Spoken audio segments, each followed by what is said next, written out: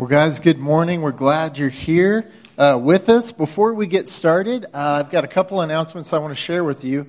First of all, as we enter into fall, it's exciting season for us because we kind of kick things back into gear, kind of how we normally, I guess, operate. And a lot of people are coming back from the summer and stuff. And so what's coming up are life groups, a new season in the fall of life groups. And so we want you to be aware of those. If you've never had a chance to check those out, that's a great way to really get connected to other people here in the church, in Lifezone Church.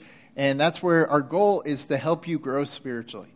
And we believe that you've got to connect with God's Word and God's people to do that. And so we encourage you to check those out. But the other thing, and the new thing that we're starting, is life classes. And those are just going to be on Monday nights. And as we kind of introduce these, we've done some similar things, but we're officially on Monday night going to have this kind of carved out time to just have life classes. And this semester, this quarter, we'll have a class for new believers called What on Earth Am I Here For? Many of you may have gone through that series, and what I usually hear, the response that I hear from a lot of people is that is one of the most important things I've ever done in my Christian walk, is walk through that series. And then we're going to have a series for women and a series for men. So I want you to check out a couple videos real quick to show you what those classes will look like. All right, so you got kind of a glimpse of the two classes that we'll offer, one for men and women, and then the new believers class that we'll have. So please, the way to kind of get connected to those is in the lobby. We've got this new What's Next area, and there's some more information about those, okay? Sound good? Are you guys excited? I can't tell. Okay, let's pray. God, we love you, and we thank you for today, a beautiful day that you made. And God, we come here to worship you and to hear from you. And we pray these things in Jesus' name. Amen. All right, well, guys, we are entering into kind of a new phase of Romans. I know you can't get sick of Romans, okay? Romans, it's such an incredible, rich book that has had such an influence. God has used it in such a powerful way throughout Christian history. And so we find ourselves in the second chapter of, I know we're in chapter, you're like, wait a minute, are we going back? Surely we're going to get through this book. Yes, we are. But we're in the second chapter of the so what phase of the chapter, or section of the book, I should say.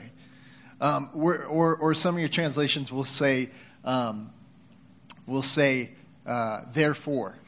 And the therefore, or and so, or what's next, is how we respond to God's incredible grace and mercy and love. Everything that he has done for us to give us all these incredible gifts of righteousness and salvation, and the mercy he showered into our lives, adopting us into his family through faith in Christ. All these things, he wants to leave us here in this world for a very specific mission. But in that process, he's changing us and transforming us.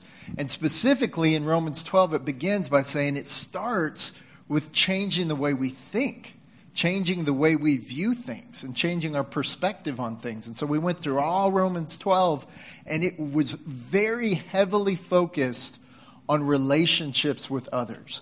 And we learned that you cannot love God. The Bible's very clear about this. You cannot love God and not love people. That's not an option, although I think many people would kind of want to take that option. And then in chapter 13, it gets really real. And some people in my life group, as we were talking about this in the summer, because this issue came up of politics. And I'm like, don't ever talk about politics in life groups. But it kind of somehow rears its ugly head anyways. And as we were talking about it, as we're kind of beginning, the very beginnings of another kind of big election cycle. And so, there's more news about more things going on. And we were talking about what our response is supposed to be as believers. That it's different than the rest of the world. That we think differently and we act differently than what we would naturally come up with on our own. And I told them, I was like, well, I've been studying Romans, and looking about, how I'm going to preach this and this. And the reason I've just been so slow in Romans chapter 12 is because I don't want to preach Romans chapter 13. because the beginning of it is very challenging. There may be people here this morning where this kind of makes you mad. You're like, no, it just can't. Really? God's asking us to do that? And so kind of buckle up and get ready for Romans chapter 13, because this gets real and practical of how we live in our setting and what God desires of us. And so what we're going to do is just start out in Romans chapter 13. And it begins by saying everyone. And once again, we run into this word that doesn't let us wiggle out of it. Everyone must submit to governing authorities. For all, another word that you can't really wiggle out of. For all authority comes from God, and those in positions of authority have been placed there by God.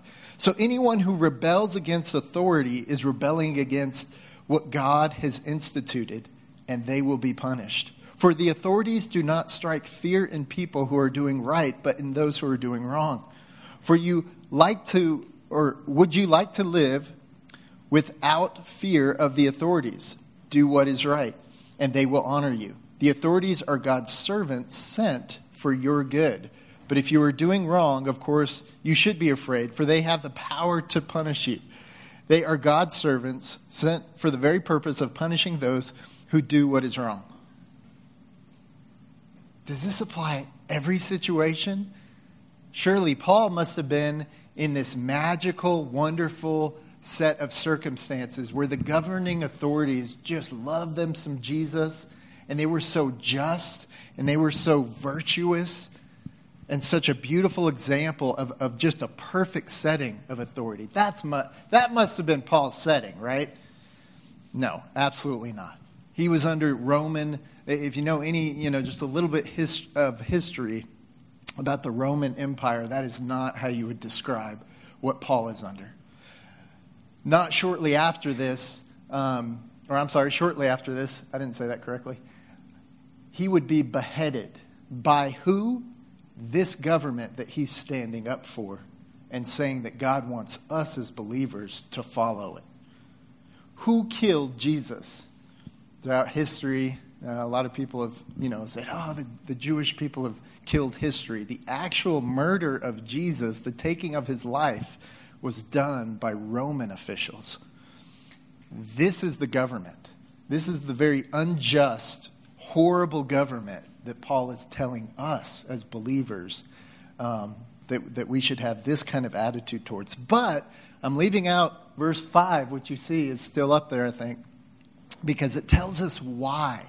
And I think sometimes if we don't understand, maybe you grew up in church and you grew up with this understanding and people would throw out these verses, because this isn't like one isolated verse. We're going to look at other verses where we see this theme again and again, but I think often we have not focused on the why. Why would God instruct us to follow and obey, natural thinking, very, very, even sometimes bad leaders and authorities? But in verse 5, it says, so you must submit to them not only to avoid punishment, so there's a real practical sense, but also to keep a clear conscience.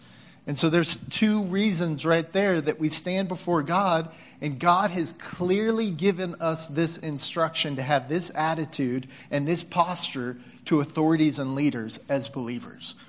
And so we can't, there's no way we're going, my situation was different. Verse 6 goes on to say, pay your taxes too, for these same reasons. You ever just want to take verses out of the Bible? Like some people do that, they just focus on the verses they like. The whole point of the Bible is to guide us to do stuff that we wouldn't naturally do on our own. That's why we have it. Not to back up what we already understand, what the conclusions we've already come to. So let it challenge you and wrestle with these things. Pay your taxes too for these same reasons. For government workers need to be paid. Really? They are serving God in what they do. Does the Bible really say this? Give to everyone what you owe them. Pay your taxes and government fees to those who collect them, and give respect and honor to those who are in authority. Owe nothing to anyone except for your obligation to love one another. If you love your neighbor, you will fulfill the requirements of God's law. And it ends with the whole point of it. It is basically saying, if we're really bad citizens, we'll have really bad reputations, and we won't be able to influence other people, and people will think less of us, and we won't have that kind of influence, and we won't be able to really love people how God has called us to love people. This is a pretty straightforward passage.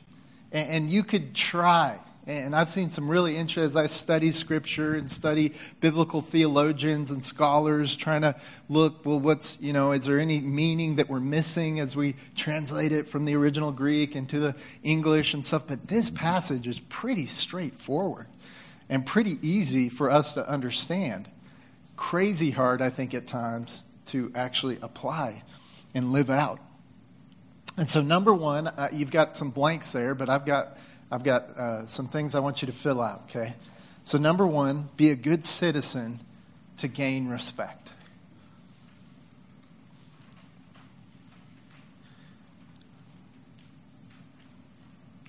Be a good citizen to gain respect. And I know some of you already are going, wait a minute, Ben, there are exceptions. And in our Western culture, in our modern times, often we think of like, wait a minute, what if you were in Nazi Germany in the 40s? What do you do then? Do you hide our Jewish brothers and sisters? Are you going against the authority that God's put in place? And the answer is yes, of course you hide the Jewish people. We even have an example of that, of Rahab.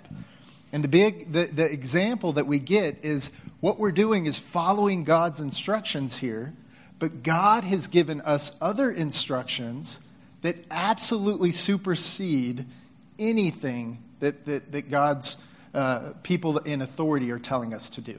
So if it is in contradiction, we always follow God. To not follow God would be to sin. And so we avoid sin and we follow God. But here's a key, and this is what we don't always see, I think, is we do it in a very humble, as loving as we can, and as respectful way that we can absolutely do that. So if we are going to say, hey, we are not going to follow the authorities because they are in direct violation to God's law, which is more, greater, of course, than man's law, we do it not in some hateful, mean-spirited, trying to, just stir up, kind of hate and anarchy. But the Bible gives us so many examples of doing this, but doing it in a respectful way. In Acts 4:18 through 20 is one of the most classic examples.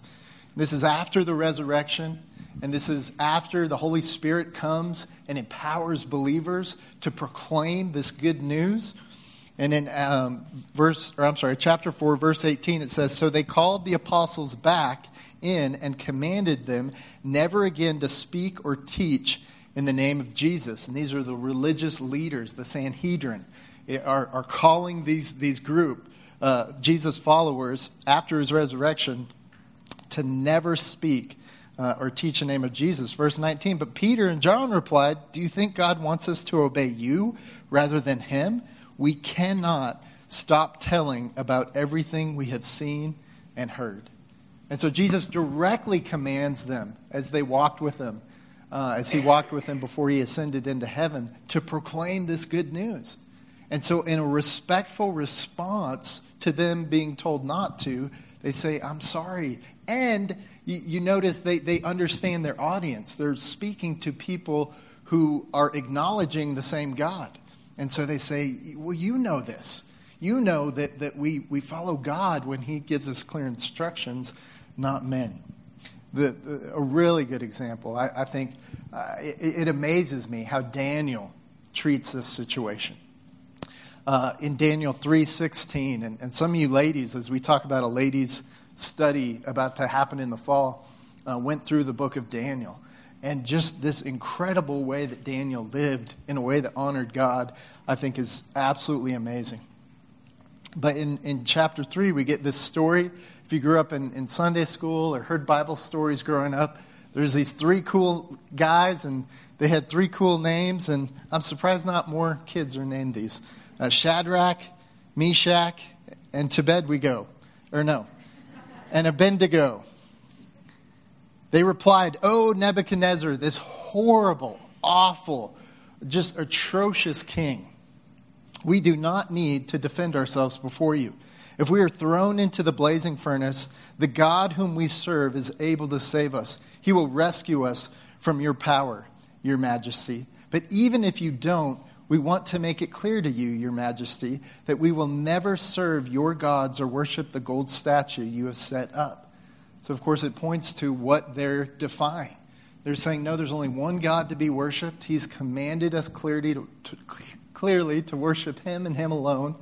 And the authorities over me are now demanding that I, or this group, worship a false god, and they just reject it. And they do it in a politeful way. They even use terminology saying, your majesty, but we're not going to do it. But you notice another key thing is that they were willing to accept the consequences, knowing that God was going to take care of them one way or the other, bring them home or protect them through it. But they were willing. They weren't fighting again to say, and we're not going to accept any consequences. God's in control. They had a bigger picture that God knew what was happening, and they were clear on what God wanted them to do. In Daniel 6, 10 through 11, we jump to the story of Daniel in the lion's den, another just classic story that we often hear if you've grown up in church or heard many Old Testament Bible stories. But when Daniel learned that the law had been signed, he went home, knelt down as usual in his upper room. With his windows open towards Jerusalem, he prayed 3 times a day, just as he had always done, giving thanks to his God.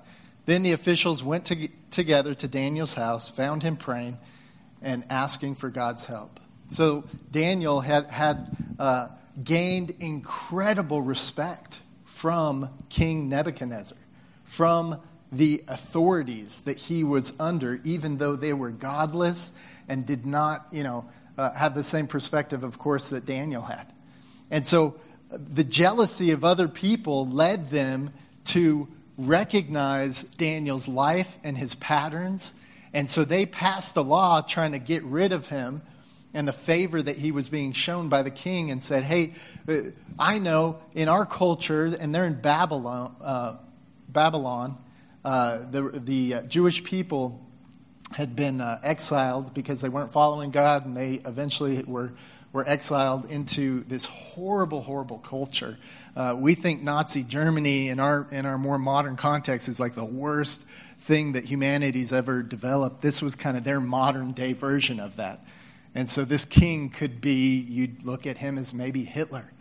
And the Jewish people are swept into this horrible, horrible environment, and they're in the midst of it some of them, trying to live for God.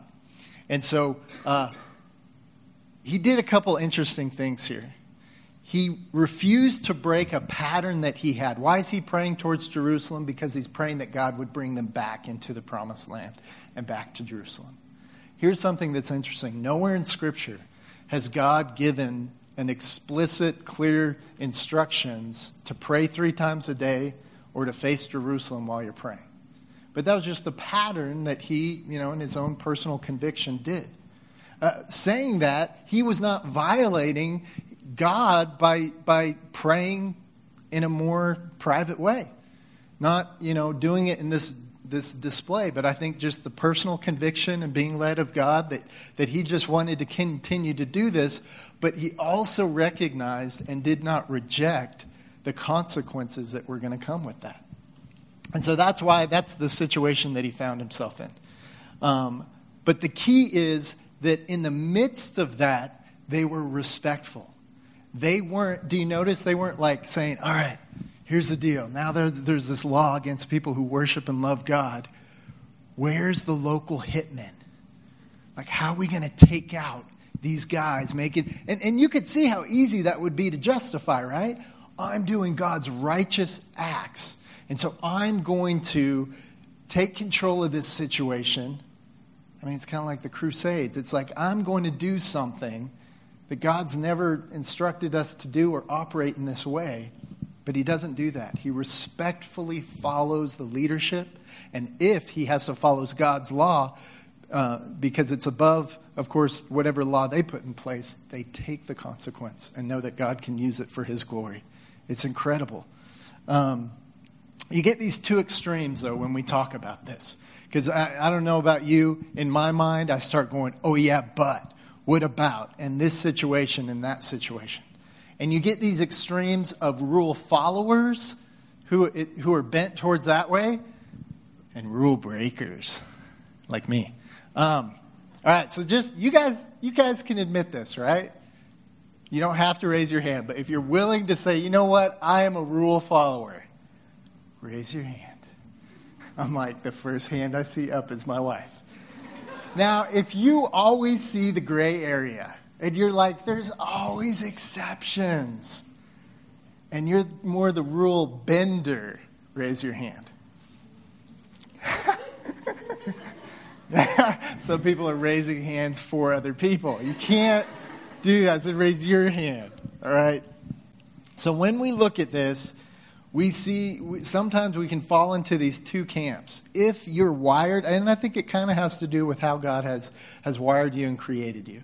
And sometimes you can go to the extreme of like, I know these verses, I know the other verses that Ben's going to mention, and it talks about following all your authorities and doing exactly what they say. And sometimes you can be so extreme, you think Jesus loves you more because you follow all the rules correctly. And you're going to go to heaven and be in front of Jesus and be like, I followed all the rules. Don't you love me the best? He's going to say, no, I love everyone unconditionally. What? I don't get a special, super awesome rule-following place? Like, I'm being silly, but there's a pride that can well up, and I follow all the rules exactly correctly, and I look down at anyone else. I'm so special. I'm so wonderful. I'm so great. And then there's the other side, right, where you always can justify. You can always come up with an excuse of why in your special circumstance, in your special situation, you're above the rules. And you can just do whatever you want. And Kristen's like looking at me going, you're preaching to yourself, right, honey? Yes, I am. So there's these two extremes.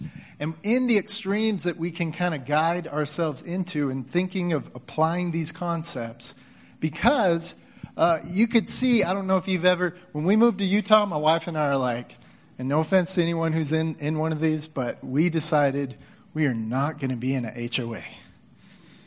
Because, I mean, you know, sometimes you get the super rule follower and they're like walking around the neighborhood with their ruler on your grass. And they're like, and we were in a HOA, we had to have every single plant approved that we planted in our flower bed.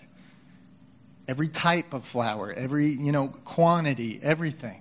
And we were like, and no one did that, by the way. It's funny, my mother-in-law was in that too. And I don't think anyone actually did it. But there could be people who come along and say, oh, look at all these rules. You know, the person going 55 on the freeway and everyone else is honking and buzzing by him. They're like, it's 55. Forget that, because the point, and see, some of you rule followers are like going, no, that's right. And it's kind of the spirit of the law versus the letter of the law conversation I'm about to have. Okay? The point is that we are good citizens and that we are gaining respect of other people. People who, do business shady and under the table and avoid things that clearly they should be doing and stuff like that. When you try to influence other people with significant things like spiritual matters, and they know you don't run your business in a above-the-board way, they're going to you're not going to have the kind of influence that God wants you to have. And so it could go either way. If you're this super nitpicky rule follower and everyone understands, well, yeah, there's that rule, but it's, it's kind of the spirit of it's this. And so, but you're like irritating everybody around you because you're so hyper-focused on the rules. people aren't going to want to be around you and hang out with you and like kind of, be connected with you in that way. So the whole point of it is how do other people view me, because I'm an ambassador of Christ. I'm representing him. And I'm here ultimately, number 2, our goal is to spread the best news ever. To spread the good news, to spread the gospel. I had an interesting conversation this week. I was at Costco. I saw some family friends at Costco. And then I went to sit down to eat my $2 meal. And Carrie, I don't know if you noticed this, there were no tables. And so I sat down with a nice older couple who said, "Hey, let's just sit down together." And we sat there for like 2.5 hours talking about spiritual things eventually. And I have learned to be very loving and respectful. And one of the things that came up is the gospel. And in them, in a very kind way, was trying to find unity that, hey, you've got your difference. You're a pastor. That always shocks people around here. You're a pastor. They kind of look at me and go, huh. And then after that, it kind of led more into a spiritual conversation. But just this kind sense of like, well, they came from a different tradition. You might guess, being in Utah, where they came from. And their perspective was, but we share the gospel together. And it was very, very interesting and eye-opening, I think, when I asked them to please define the gospel for me. Because that's just a religious stained glass word that we can throw out, right? Well, what does that mean? And they went on to share a very eloquent, kind, passionate version of what they said was the gospel. And it had to do with us being really kind, wonderful people, how our moral integrity needed to be really high, how we needed to help people who were down and out, how we needed to change our attitude and be more kind, and all this stuff. And what I shared with them is that's beautiful and that's awesome. And I think God's called us to do those things. That's not the gospel. And they were like, what? And we were at a point where I think I could... They weren't offended by that. They could see that I was trying to have a meaningful exchange. And basically, I broke it down for them because I just try to simplify. I said, the gospel is what God has done for us. That's it. It's this incredible, best news ever, what God has accomplished on our behalf. And the Bible says we're completely unable to do any of what he accomplished through the gospel on our own. That's the gospel. It's what God's done. Their version of the gospel is what we do. Exact opposite, yet it seemed nice, and it seemed okay, and it seemed religious, and it seemed something that Jesus would have a big smile on his face about. But the opposite is true. And so, I'm sorry, little sidebar about the gospel. What the gospel is what God has accomplished for us. It's, if you've missed all this, the first 11 chapters of Romans. That God did what we were unable to do. That he came and paid for my sin. He paid the payment I owed on the cross. So that I could have a right relationship. This just God could not ignore my sin and my rebellion. But he loved me so much that he paid for it. And said, here's a free gift. And if you accept it and enter into this relationship with me, you are adopted into my family. You are given the righteousness of Jesus. And so that's what we're here to share. And here's the thing, and I run into this on a regular basis. Our primary goal in this world is not to get closer to God. And I say that with fear of what you guys might think about that. Are we going to be closer to God here or in heaven? No question, right? Heaven. Now get closer to God while you're here. But if God's ultimate purpose and goal for us was to be closer to him, we would give our lives to Christ, accept this free gift, and boom, be in heaven immediately. But he's left us here to be salt and light. He's left us here to love other people the way he loved people enough to leave heaven and to come and sacrifice. And that is the primary reason that we're here. So many people miss that. There was a whole movement in the early church called Gnosticism that was their goal. It was just them and God. And they missed the whole point of it. And it was a teaching that had to be pushed out because it wasn't biblical. Anyways, so quickly, I'm out of time. Paul was under horrible leadership. Peter also was under even worse leadership. He was under a guy named Nero. And Nero was awful. 1 Peter 2:11 through 16. Dear friends, I warn you as temporary residents and foreigners to keep away from worldly desires that wage war against your very souls. Be careful to live properly among unbelieving neighbors, then even if they accuse you of doing wrong, they will see your honorable behavior, and they will give honor to God when he judges the world. God cares about our reputation because we represent him. For the Lord's sake, submit to all human authority. So this isn't just Paul. This is Peter. Submit to all human authority, whether the king as head of state or the officials he has appointed. For the king has set them to punish those who do wrong, to honor those who do right. It is God's will that your honorable lives should silence those ignorant people who make foolish accusations against you. For you are free, yet you are God's slaves. So don't use your freedom as an excuse to do evil. And that's the danger that we can get into. But, hey, we can just, because God, and we can come up with these excuses and not care about how it reflects how we represent Jesus. That's not loving other people. That's just saying, well, I'm fine and I'm set and they can just, figure it out themselves. No, Peter's really strong about this as well. 1 Timothy 2:1 through 4. I urge you, first of all, to pray for all people. Ask God to help them, intercede on their behalf, and give thanks for them.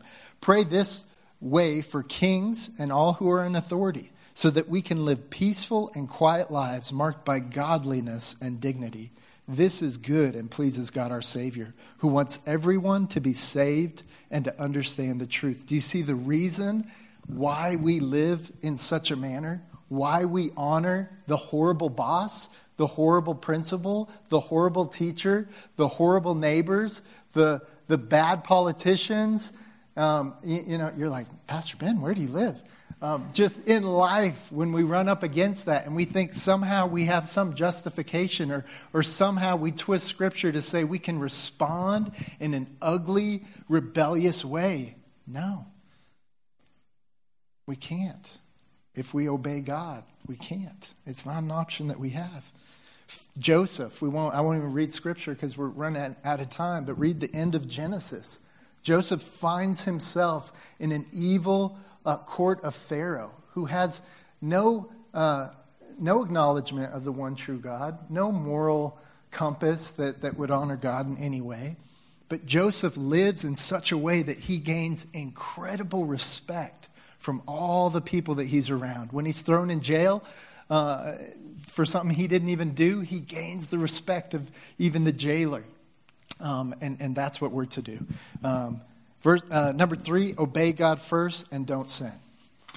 We made that point, right? So that's when we're going, wait, there's exceptions. Yes, there are exceptions. You obey God first and you don't sin. Number 4, but you're willing to take the consequences. Be willing to take the consequences.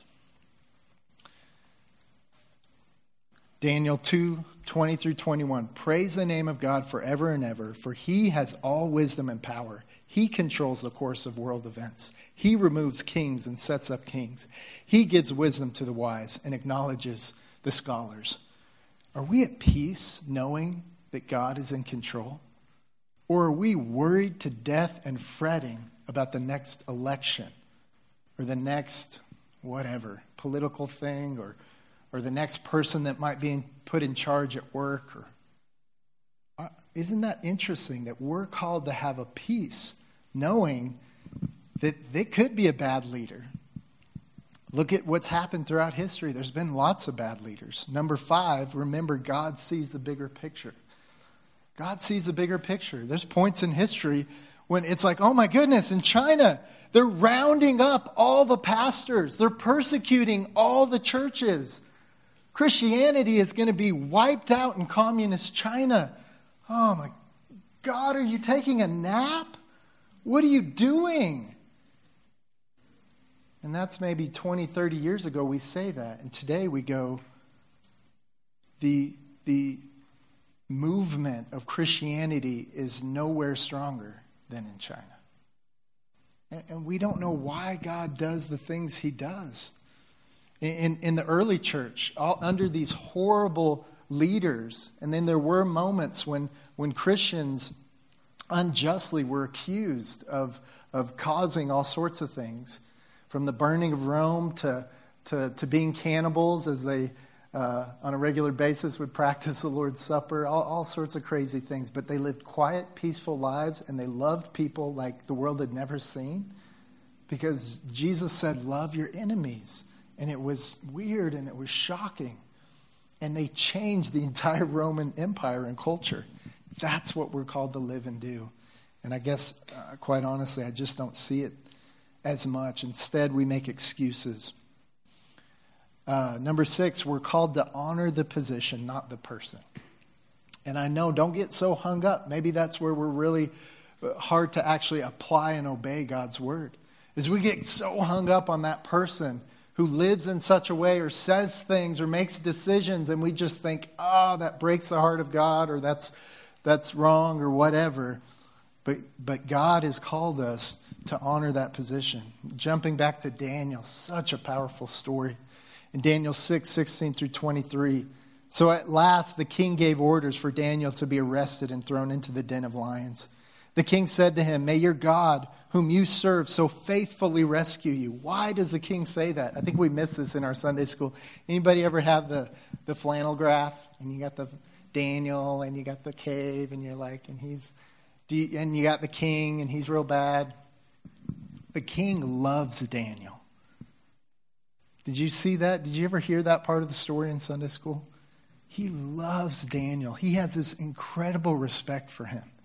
He passed a law because of these people who were so jealous of him and envious of him that you could only worship him, and if there were people refusing to do that, they should be thrown in the lion's den.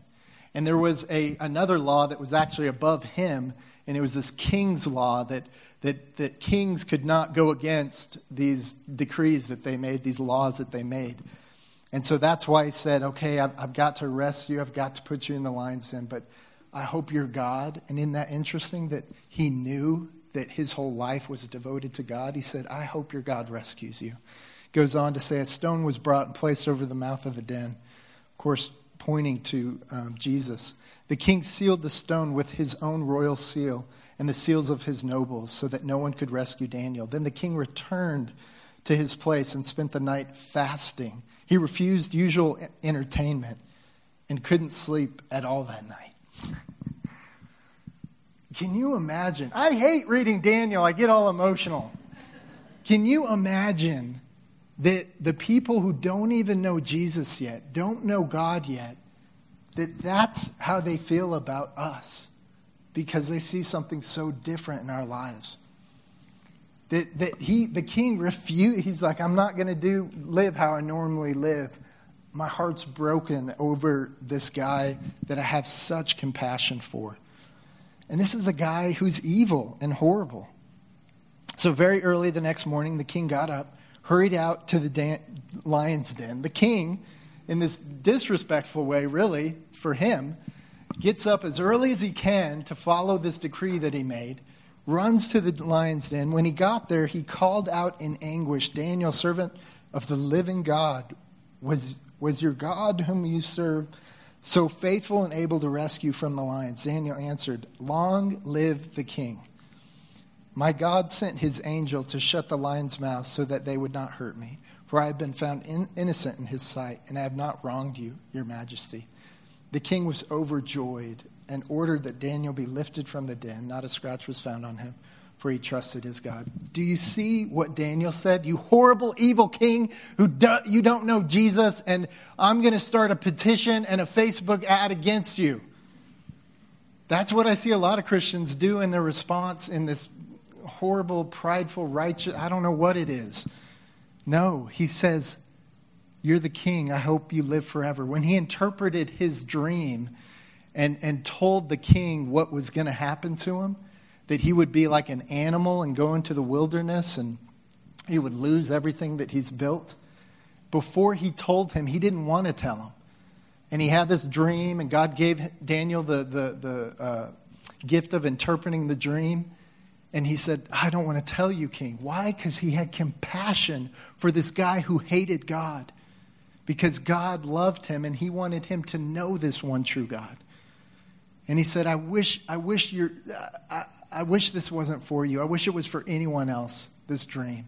And he told him what was going to happen. And the Bible tells us the end of the story is that he did go out, this king, instead of, here's what I think our natural response would be like, oh yeah, I've got this horrible thing that God's going to do to you. And man, I can't wait to tell you. Because you didn't love God. You didn't follow God. And I did. I'm so wonderful. And so here's what's going to happen to you. Do you see how different his heart is and his attitude towards someone who despises and is not acknowledging God? And so that's his response, and that's the influence. So ultimately, what happens is the king goes off, becomes like a wild animal, goes crazy. And then we get at the end of his story one of the most beautiful well, it's not a whole chapter, but beautiful passages of praising the one true God from this very king. This and what Daniel did turned his heart ultimately to the one true God. So we don't ever think about that, I think, in our Sunday school story. There's Daniel in the lion's den. Here's this horrible, evil king. We're going to be worshiping with this horrible, evil king in heaven. That's what God wants to do. I'm going to ask the band to come on up here. There's one last song that we want to sing. But